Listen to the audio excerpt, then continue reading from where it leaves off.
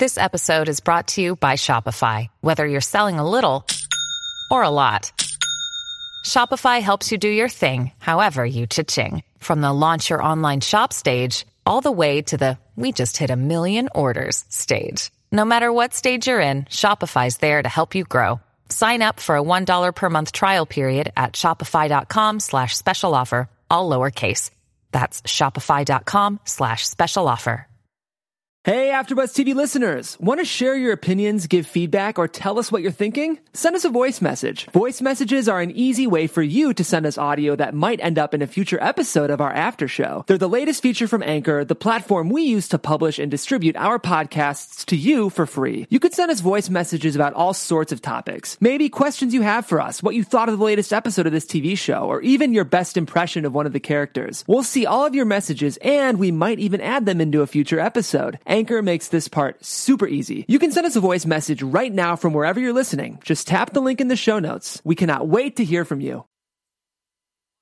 Hey guys, welcome to another episode of Spotlight On. Today we're sitting down with Liam Cunningham of Nat Geo's The Hot Zone. Stay tuned. You're tuned in to AfterBuzz TV, the ESPN of TV talk. Now, let the buzz begin. Hi Liam, how are you doing today? I'm doing remarkably well. A delight to be here. Welcome back to Spotlight On. I'm Carolina Benetti, sitting down with Liam Cunningham, and we're going to talk all things for National Geographic's The Hot Zone. So for those viewers tuning in who want to know more, how did you get involved with The Hot Zone, and what is it? Well, the Hot Zone is a reference to a terrible place where a virulent disease or virus is, and it's an extremely, in other words, it's hot. I think the phrase is also used in military terms as well, where something is incredibly dangerous. However, what we have is a true story that happened in 1989 when the horrific disease of Ebola was released and unleashed 10 miles from the White House in Washington. The scary thing is, it may look like a throwback to an earlier period of over 30 years ago. But the reality of the situation is that as we speak today in Central Africa, the second worst outbreak of Ebola is happening as we speak. That's insane. It's very, very scary. And the wonderful people at Nat Geo, and we all know from National Geographic that they have an extraordinary connection with the scientific world and the natural world. And it just seemed like a perfect place to be doing a 6-part drama. So when they contacted me, I was more than happy to do it. Also, I got instructions from my wife and my daughter because the wonderful Juliana Margulies was involved, and as soon as I told them, they just looked at me and said, "You're doing it." They love that woman, and they're quite right. She's just an extraordinary woman. So they came on set to visit Juliana, right? No, they didn't come to set at all because I filmed for 3 months with Juliana in Toronto. Okay. So I live in Dublin in Ireland, so they didn't get a chance to come over and say hello, but that doesn't matter. They were just telling me it didn't matter that they were getting a chance to meet her or not. They just wanted me to be working with her. That was awesome, and you loved working with her. She's a fantastic woman. You're not that long in this business, and you know her success rate is extraordinary. From ER to obviously The Good Wife and all those sort of things. You don't stay and become and stay as successful as Juliana is unless you got stuff to back it up. Yeah. And she does. She's a joy to work with. And now, besides working and being in Canada for it, how did the project initially come about for you? Well, I suppose it was through the normal channels, through my agent, and when I was sent the script, and this. It's just a really interesting character. Did you have to audition, or did they request you? They requested me. Yeah. Congratulations. Listen, I've been a long time in this game. It's normally you have to work like a dog to get a part, but it was very nice to be requested to be involved in the show. No, but when I was watching it, because usually, they're really kind and they send me the series. I usually watch the pilot episode and then do the interview. I binged the whole thing. Wow. We can't ask for a higher compliment than that. The germaphobe in me was like, I know. What happens next? Are they going to touch people? Is it going to touch things? I was hooked. It's kind of weird when we were wearing those. You saw those horrible hazmat suits we were wearing. When you take them off and excuse me, and when you're sweating and all sorts, that you do actually, you're really careful with your hands and with your. It's a scary thing. It's a weird headspace to enter into. Oh man, did you feel claustrophobic in it? Man, you have no idea. And I was lucky. There's kind of 3 levels of suits. I got to wear the first 2. The white one at the beginning, I think the first time you see us, these white, they're kind of forensic-like suits. When we put those on, I thought that would be the easy one. And that was like... Hey, it's Kaylee Cuoco for Priceline. Ready to go to your happy place for a happy price? Well, why didn't you say so? Just download the Priceline app right now and save up to 60% on hotels. So whether it's Cousin Kevin's Kazoo Concert in Kansas City, go Kevin, or Becky's Bachelorette Bash in Bermuda, you never have to miss a trip ever again. So download the Priceline app today. Your savings are waiting. Go to your happy place for a happy price. Go to your happy price, Priceline. 10 minutes we were dripping in sweat, both myself and Juliana. I went under those orange suits, but she and a couple of others had to wear these horrific blue, that nothing gets in. But I think they weighed something like 60 pounds, and they were like horrific, absolutely horrific. Wait, how heavy were your suits that you were wearing? Nowhere near that, but it was very difficult because there's fans on them, and we needed fans that obviously stop them getting condensation, and the suits had to be blown up. They have to be negative pressure to make sure nothing gets in. So, and then you had to act on top of that, and use props and gloved up and taped. It wasn't a pleasant way to shoot for a day. But listen, the real folks, the real heroes of these kind of stories are the people who have to wear this in kind of 110 degree heat in the Congo and places like that. I mean, we weren't going to get injured if those suits breached, but these people, it's a life and death with them. Absolutely. And this is also based on a book. Yeah, Richard Preston's book, called The Hot Zone, which came out around that time and caused a lot of ripples. But his book is even more important now. Did you read it before going into the series? No, I tend to avoid reading them because I don't want the ideas of the author getting into my head when the script is my Bible. Yeah. I get into enough trouble from George or Martin for not reading his books. I try and avoid them because they're not necessarily required for what I've been asked to do. Sure. I don't see it as an escape or anything. I need to concentrate on the bits between page 1 and the last page of the script. Absolutely. Without being distracted by what's in the books. Well, also the show deviates a lot. And almost always, 99% of the time on TV and film, it deviates from the book. So it does kind of take away from the main story. They're 2 different animals, basically. Makes sense. Yeah. My biggest question was, did you have to go back and ADR all the scenes where you're in the costume? How did they get sound in there? It was pretty tricky. There was some to You mentioned the fan, and I was like, wait, how did that work for sound? It wasn't pleasant for the sound people. I think they were despairing occasionally. But we tended to take the volume up. Well, the difficulty was hearing your fellow actors listen for your cues, because they were trying to overcome the sound that they had. And then we had to... Could you guys not hear each other? Occasionally, it was very tricky. Yeah.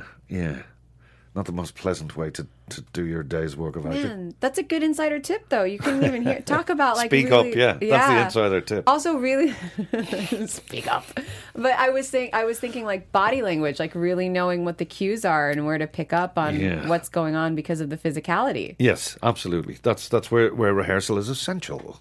So you get some sort of form of the dance of a scene, So. And now, important. Did you have to stack any of the episodes, or how was filming? Did you get to do chronological in this case? No, not all the time. We broke them up into. There was some obvious unchronological stuff when we had to go to South Africa as well. So we filmed for most of the month of December. And that's the flashback sequences which come in and out of more or less each episode. So they obviously had to be done together and then fed back chronologically into the show.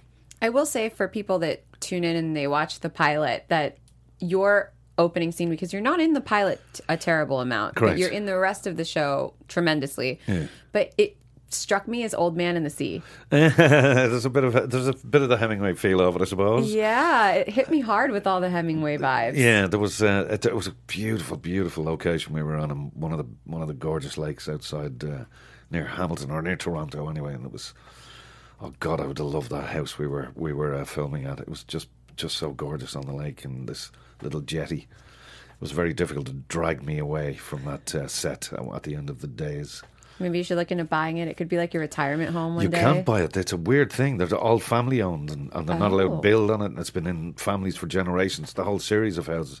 It's a protected area. It's really lovely. Yeah. Oh wow, that's really cool that you guys got to film there. Yeah, it certainly is. It certainly is. So I was going to ask next what your favorite location was to film it. It sounds like it was this house. No, my favorite location was South Africa. We were 2 hours on the east coast, because I've filmed many times in Cape Town, which is kind of the south west coast, but this was on the east coast, about 2 hours north of Durban. We obviously needed something that looked like the rainforest, Congo. And because of the facilities and the wonderful crews that they have in South Africa, we had to shoot there. So 2 hours, which is close to Swaziland and Mozambique, we had these incredible locations. Not horrifically far from our hotel, which was great. And we filmed in this with these locals, and also people that we'd got some very serious people from the Congo. And you remember the healer, the faith healer, the shaman? Yes, I love that scene. Heartbreaking. He was in the original village that this outbreak happened. He is the real From deal. 89? That man. Yes. Oh wow. He is actually further than that. I think late 70s when the flashbacks happened. So he is from that, absolutely from that area where it all kicked off, and he was the most beautiful man, fluent in, I can't tell you how many languages: English, French, obviously 2 or 3 languages from the Congo. An educated man, and never acted before. He was terrific. Phenomenal man. Really, really sweet man. Oh, what how did they find him?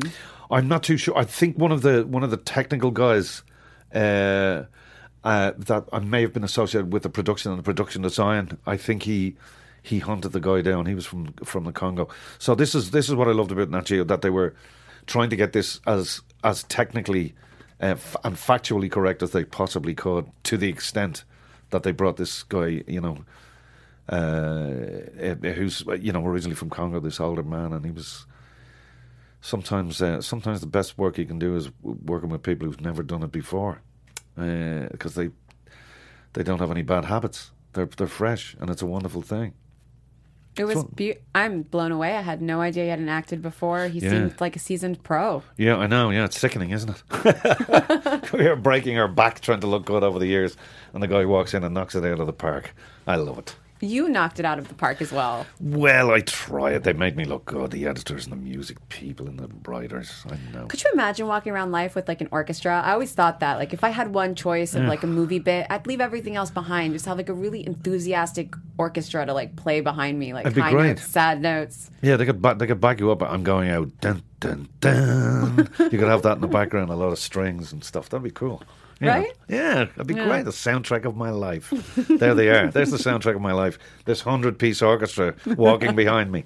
Perfect. That's a dream. Yeah. And now for everybody that's been listening and wants to see what we're talking about, we actually have an exclusive clip for you from The Hot Zone.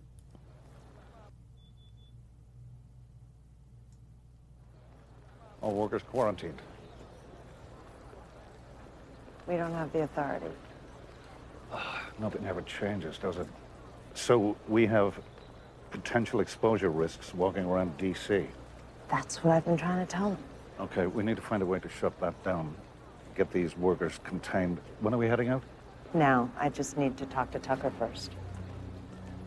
You haven't told anyone you contacted me? They need you, they just don't know it yet. Story of my life. I suppose I should put that in a bit of context. That's the first time she's called him in, and he's been avoiding her, deleting her messages, and because he's been kind of sidelined as a bit of a crank and a kook and whatever, even though he's come across this in Africa. But he's kind of lost his shine because he's very passionate about what he does, and he's not particularly academic and scientific, even though he's an expert. So she's basically just got a hold of him, and he's coming along to say yeah. So she's just rolling it out there, and then decides to tell him that she hasn't told anybody else. So already we're in a bit of drama. Well, you cause a lot of drama walking in there. I do. Well, he's Juliana's mentor from years and years ago, yeah. And what's interesting, too, is that they show you with another character who's your partner in Africa, and you're also at odds with one another. Yes, we're noticing a pattern. Yes, the wonderful James Darcy, who I've worked with a number of times. He's a great guy. Yes, he is. When we meet him in the so-called present day, in 1989, there's great animosity. And through the flashbacks, we find out why. Do you know, I watched the flashbacks and I was on your side. I didn't really get why he was angry. Well, no, you do. Well, there's a reason for that. If you look at what my character actually does, it's like so against what the done thing is. And True. Especially with the faith healer and all that. So for them that are sticklers to systems and the way to do things and procedure and all that, and basically overrated. Yeah, and undramatic. So he's a bit of a, as they say in the old action movie things, he's a bit of a loose cannon. Yes, you are, but that's what makes the show so delightful. Yeah, well, delightful wouldn't be a word that I'd use, but yeah, but it's an incredibly interesting story, and it's not often you get to do kind of a thing that was based 40 years ago, and at the same time, it's never been more timely, and that's kind of the interesting thing with it as well. And now working with National Geographic, did you guys have like scientists and stuff on hand as well? I know that this is on the theatrical side, but Yeah. I'm just wondering because they have such an extensive team. Yeah, well, they do. I mean, you have to remember that this kind of the Centre for Disease Control and chasing down emerging diseases and all that is very specialised. So they obviously had Richard's book. They talked to people. Juliana had met Nancy Jacks as well. You're kind of treading a fine line. The scientific world, by its very nature, has to be almost has to be boring. In other words, it has to do with experiments and test tubes and petri dishes, and let's re-look at our systems and how we did things. And so it's not the most, and it shouldn't be the most interesting thing on the planet. It's procedural and everything else. But what we have to do when you're trying to get this story across, we have to make it dramatic. Otherwise, people just yawn and switch off. So you're treading a fine line between getting this drama out and at the same time being true to the events that actually happened at the time. So what you try and do it with honour, without trying to fool anybody or patronise them or be condescending. So that's what you try and do, and you have to be able to defend it and have to be able to tell the story, you know. So those things are incredibly important. That's where our kind of responsibility lies, I suppose. Gotcha. And now for people who tune in who want to get into acting or are interested in it, I know this is a time-old question. Everybody always asks it, but what advice would you give to like nascent actors who are looking to get in and want to get their foot in the door? Because you also direct. Yeah, I've done a bit. Well, I directed TV a number of years ago. I did that for about four years or so, and I loved it. I loved the directing thing. You get to play with all of the toys, and it also helped me as an actor. I loved the whole thing with editing and putting music on, and I learned more how to use. For a long time I rode on my instincts, and if I deliver the truth of a scene, that's enough. And it is, in a sense, it is enough. But when you realise that part of your toolkit is your actor personal toolkit is the camera, and you can use that, in a lot of ways to assist you with your performance. Could you clarify that for people Could who I clarify? don't understand? Well, you have to remember. Okay, in a simple terms, if somebody is I'm talking, picturing kids at home who've never had to act opposite a camera Yeah. and are listening and they want the advice. Like, well, in the very yeah. best sense, in the very simple sense, the story of a wide shot. If somebody's talking to you and you evidently have to use your whole body because your whole body's in shot, and if you're doing a close up, it's just your head. Mm-hmm. So you reduce your performance. It doesn't take away from the intensity of what you're doing or the truth of what you're doing. But if, for instance, if we were doing a scene here and the audience knows you're lying and you're about to tell this lie to me, then we're not going to go back to a big wide shot of you telling this lie. We want to see what's on your face. That's where our interest is going to be. We want to see your eyes as you're telling the lie. Is it hurting you to tell the lie? Are you happy to be doing it? Are you playing with the person opposite? So that close-up thing would be a lot more important than the camera being in the furthest corner of the room. It wouldn't have the same intensity. So if you keep in mind and talk to your directors if you're lucky enough to be working, and just say, look, where's the shot for this particular and that's what. So you have to include the position of the camera. The position of the camera is a huge part of your performance. There you go. And as regards the advice for the up and coming actors, let me give you the best good news. I didn't start acting until I was 29. So if I can do it, and I was an electrician, I'd like to refer to myself as I used to be a real person. And at 29, I started doing it, and it didn't matter how many people were attempting to stop me. I loved doing it so much that there was just no way they were going to stop me. I loved doing it. I never thought of it as a thing for a method of getting food, paying my bills or anything like that. I loved the idea of the problem solving, of making something believable, of making it entertaining, and the idea of getting a story across. And everything kind of follows after that. If you're lucky, I've been doing it. Look, most of your listeners, viewers, whatever you want to call them, are would be, up to recently, but would have been blissfully unaware of me. And it's Game of Thrones that's kind of got my name out there. I was having a great time for 25 years as a strolling player. I've done really varied roles and done all sort of things because I love acting. I kind of have to act. When actors say to me, I want to be an actor, and I said, let me stop you there, that's exactly the reason not to do it. Yeah. If you have to be an actor, that's the only reason to do it. Yeah. It's because it's a stupid idea, a stupid thing to do, to be an actor. You will never have job security in your entire life. No, absolutely not. I've had it for the last 5 or 6 years now. My accountant is gone into a major depression because Game of Thrones is finished. But it's a lovely thing, and for an actor, security is not a good thing. Yeah. You kind of, as my mother used to say, hunger. It makes you complacent, I think. It makes right? you comfortable, yeah, which makes you complacent. Yeah. But my mother used to say, hunger is a great sauce. Oh, I like that. I'm going to use that, Liam. It's a great. You can have that. I'm going to take it. Hunger is a great sauce. Yeah. You can say it like menacing. You can funny. do anything. You can be filthy with it if you want. Yeah. And now also for directing, you mentioned that you did some TV directing in the past and you loved it. Yes. Would you ever return to it? I may do. I may have set. Oh God! I may have set the wheels in motion to direct something. I'm so excited. Well, I can't go into it yet because we haven't secured anything yet. But so it would be unfair. But I'm aiming to do that again. I'm sending all the positive fairies. Oh, along please the do. path. Send positivity is useful. Carry it around all the leprechauns. put those lucky leprechauns in my pockets. All of them. There's a portion of me doesn't want to do it. Why? Because of the amount of work involved, the amount of commitment involved, the amount of... Oh my God, I know, he has to work. Oh. I know, but acting is great because you just pop in and everybody thinks you're wonderful and you disappear and the poor crew is there every night and freezing to death and are paid less and everything. It's such wrong. It's so wrong.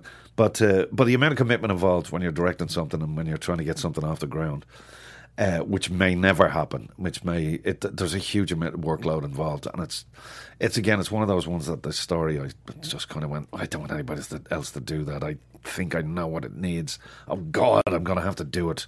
It's your story. It's not my story, but no, but I mean, when it speaks to you that way, it's exactly. your story. Yes.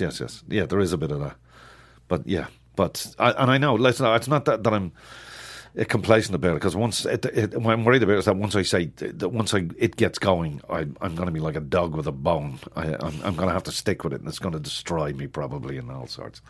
But the best kind of destruction. So dramatically. No, the best kind of destruction. Very much so. Yeah. It is the best kind of it, and I consider myself a storyteller. So. Now, if you do direct this and it comes to fruition, which knock on wood, it will you also be in it? Or are you going to I haven't decided that front yet. Again, I'm thinking of workload. If Would be I am more in work. it, a lot more work. If I do decide to be in it, it'll be because it's unavoidable, not because I'm trying to put myself in it. So we'll see.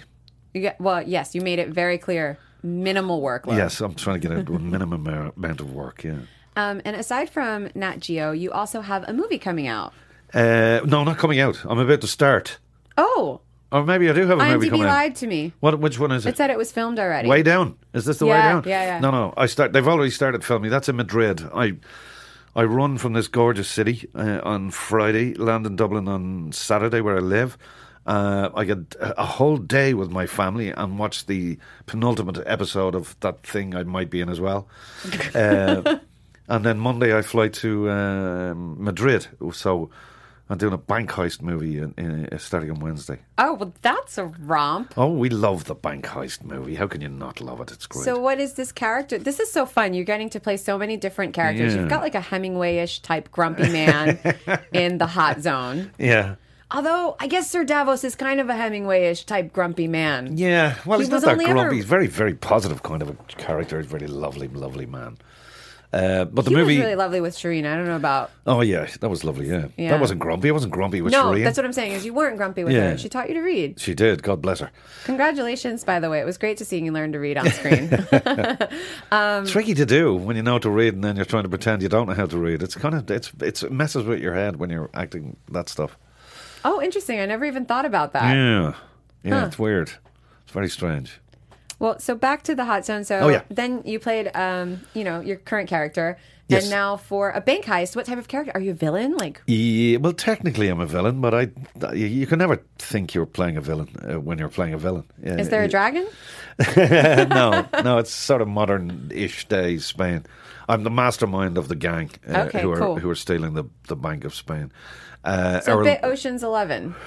Well, it was a bank heist, but then you could say Ocean's 11 is like how to steal a diamond in 4 easy lessons, and there's always been bank heist movies, or heist movies. Freddie Highmore, do you know the lovely Freddie Highmore, Good Doctor, and I don't know Bates him Motel? personally, but yes. Yeah, he's the kind of main man in it. We've Okay. Famke Janssen and Sam Riley and a director from Barcelona. So we're looking forward to it. Very much looking forward to it. They're already up and running. Those are going to be gorgeous locations. Are you excited? Have you Spain, filmed of out course. in Spain before? Oh, we filmed Game of Thrones in Spain.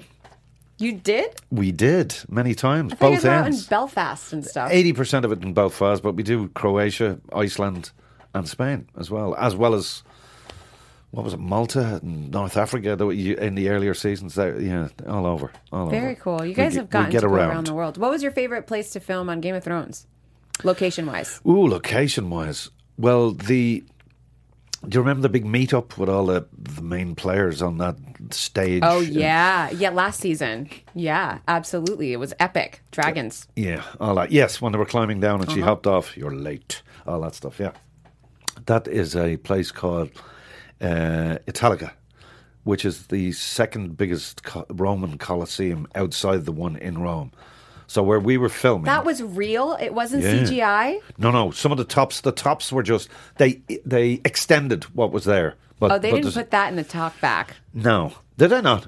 Well, No. they should have. Yes, it was embellished by CGI, but that is real. Where we were acting, thousands of people died. Well, that's depressing. It's you just slightly went from there making are it seem ghosts. grand and amazing to like really depressing. Sorry about that. It's okay. It's my story Hemingway. of my life. It's Hemingway-esque. Is that a word? Yeah, Hemingway is a verb. Absolutely. Yeah. Good. And so now, after you've worked on this, how do you feel affected for the hot zone? Like learning about, did you know about Ebola before you came on? Like, were you familiar with its like history or? Yeah, I was a bit. Well, I used to live in Africa, so You did? I lived there for 3.5 years. Yeah. When? In the 80s, in the mid, before you were born, darling. I was born in the 80s. Oh, don't lie. Late 90s, I would have said. No. No. Yeah, I lived there for 3.5 years. As I said, I used to be a real person. I used to do rural, high voltage electrification and stuff like that. That makes it sound like you were electrocuting people. I nearly electrocuted myself a couple of times, but That's not good. That's neither here nor there. Maybe that's why you left. It probably was self-preservation. Yeah, but and I also do a lot of work with refugees and stuff. So so I've been to Uganda and South Sudan, the world's youngest country. Who do you work with for the refugees? Over here, I used to do a bit with the IRC, the International Rescue Committee, which was started by Einstein. I didn't know that either. I'm just learning so much from you today. There you go. I'm a mentor. I can't help it. And the people I work with now, wonderful people at World Vision, which are one of the biggest, and they're American. They're wonderful, wonderful people. And I've been to Jordan to advocate on behalf of the Syrian refugees, and that's the South Sudan and North Uganda. So I continue to work for them.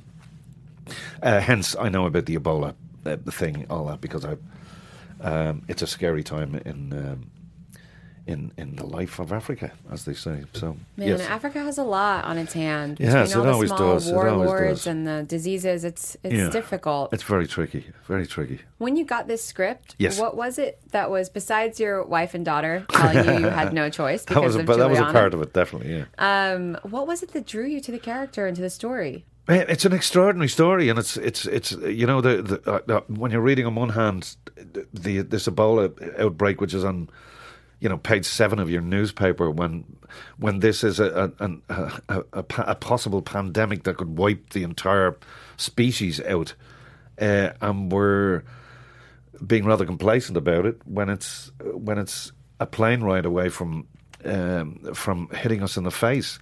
And the evidence is this story, where this particular less lethal form of Ebola was unleashed 10 miles from the White House, as I said. So for us to try and attempt in our own small way to kick this story from page 7 to The front page. if possible, especially with what's going on there, I think is at least a civic duty. And I always thought artists have a certain responsibility to hold a mirror up to society. So, and I don't mean that from a holier than thou position. I think No, we art need has to do always that been in a mirror. but we need to do that in an entertaining form. We're storytellers, so we told it in the form of this story. It's very well done. That's very, very kind of you. I'm telling you, I binged the whole thing. I couldn't stop. It was like That's 4 cool. a.m. and my eyes burned, and I was like, I can still make it through. I can still do it. That's great. Well, we can't ask for a higher praise than that. That's brilliant. No, it was really great.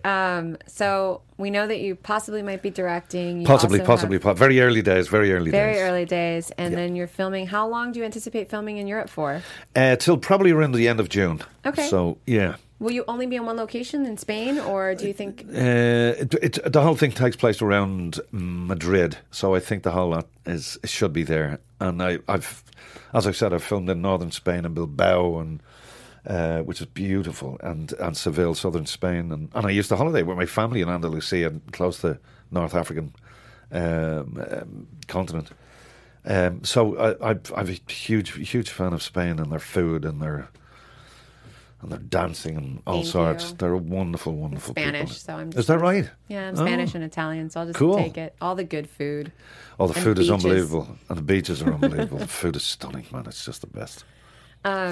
So also, you're also a theater actor. Yes, for many years, yeah. Will you be doing any more theater? Are people going to I be able should to catch do. you in the UK No, and anything? you know what? As I like to say, I stopped doing theatre because my kids got used to wearing shoes. What does that mean? It means you don't get paid. You can't afford to buy your kids' shoes. Oh, yeah, no, theater does not pay. No, it doesn't. And I've done some serious... I was a year and a half at the Royal Shakespeare Company in England, and I've done the Irish National Theatre and all sorts. I've done theatre everywhere, and I'm thoroughly guilty about not doing it, because the gym is, for an actor, is theatre. You know, you're kind of... With film and TV, a lot of the time you can be putting out fires. You're just, you're juggling to try and get things done. It's kind of damage limitation in a way. And then when you're doing theatre, you kind of feeding the soul. You know, it's very You're also important. still putting out fires, especially if your partner forgets an entire page and you're like, why are we picking up on page 25? Yeah, that always happens. And then it's the improv game as you put the fire out. Yes, with the ever widening eyes. Yeah, Of fear. Oh yeah. I tried on stage in Stratford at the Royal Shakespeare Company, and I could not remember what was coming next, and then I compounded the problem by trying to improvise Shakespeare on stage with my leading lady. I wish that was taped. Oh God, I'm sure there's probably a record of it somewhere. That was just horrific. Improving iambic pentameter. I'd pay to see that. Oh no, you wouldn't have paid to see this. I tell you, you'd be looking for your money back.